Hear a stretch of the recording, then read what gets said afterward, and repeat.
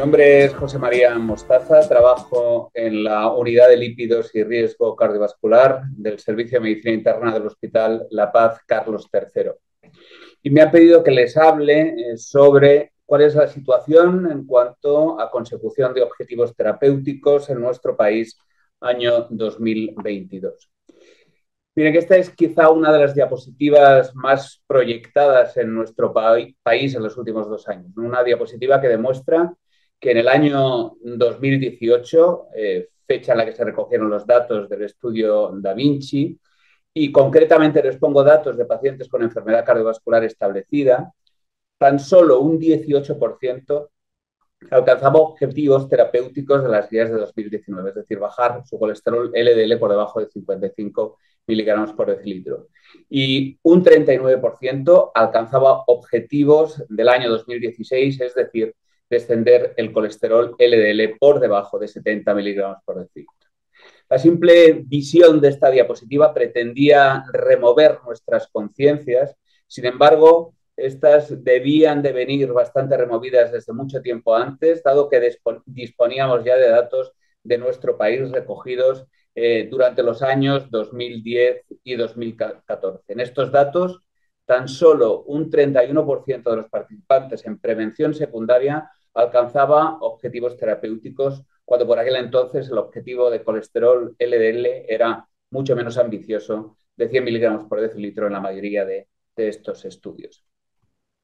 En el estudio Da Vinci al que he hecho referencia, el porcentaje de pacientes que utilizaba hipolipemiantes en combinación, insisto, en el grupo de pacientes con enfermedad vascular establecida, era de tan solo el 10%. La difusión que ha habido en los últimos años de combinaciones farmacológicas en una única pastilla permitiría preguntarnos si sería posible que hubiera aumentado el número de pacientes en objetivos terapéuticos en estos últimos años, teóricamente con este mayor incremento en la prescripción de combinaciones terapéuticas.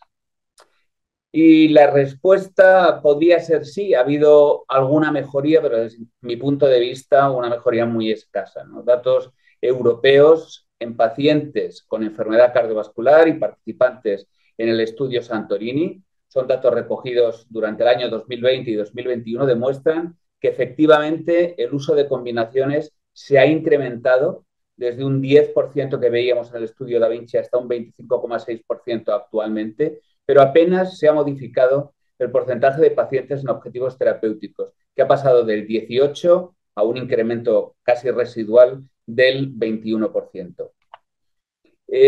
Si bien no disponemos de los datos concretos de los participantes del estudio Santorini que se encontraban en objetivos, específicamente los sujetos con enfermedad cardiovascular que participaron desde España, sí que se ha presentado una comunicación con el porcentaje de pacientes de muy alto riesgo en objetivos. Entiendo que la mayoría de estos pacientes eran pacientes con enfermedad cardiovascular. Y en ellos, el porcentaje de pacientes en objetivos supera a los resultados que se han obtenido en el resto de Europa. Mientras que en el resto de Europa había un 20,7% en objetivos, en nuestro país, en España, el porcentaje de pacientes en objetivos era del 28,7%. Y ello probablemente se explica por el mayor porcentaje de pacientes que recibía terapia en combinación, un 24% en Europa frente a un 40% en nuestro país, en España. Además de los datos del estudio Santorini, también disponemos de datos recientes procedentes del Observatorio de Dislipemia. Es un estudio realizado en nuestro país en sujetos de alto y muy alto riesgo cardiovascular, pero atendidos en unidades especializadas.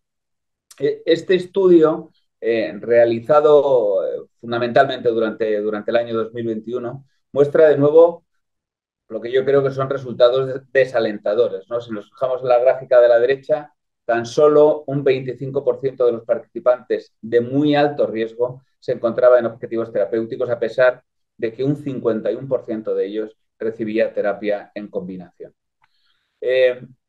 Los motivos para no alcanzar objetivos han sido revisados en numerosas publicaciones e implican, desde luego, al médico, al paciente y al fármaco.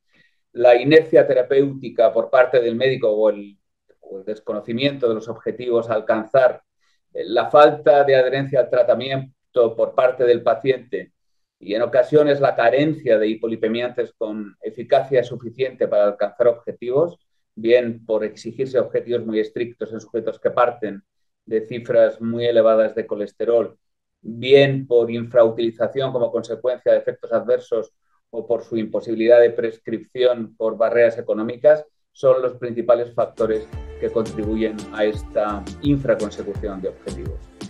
Nada más. Muchas gracias.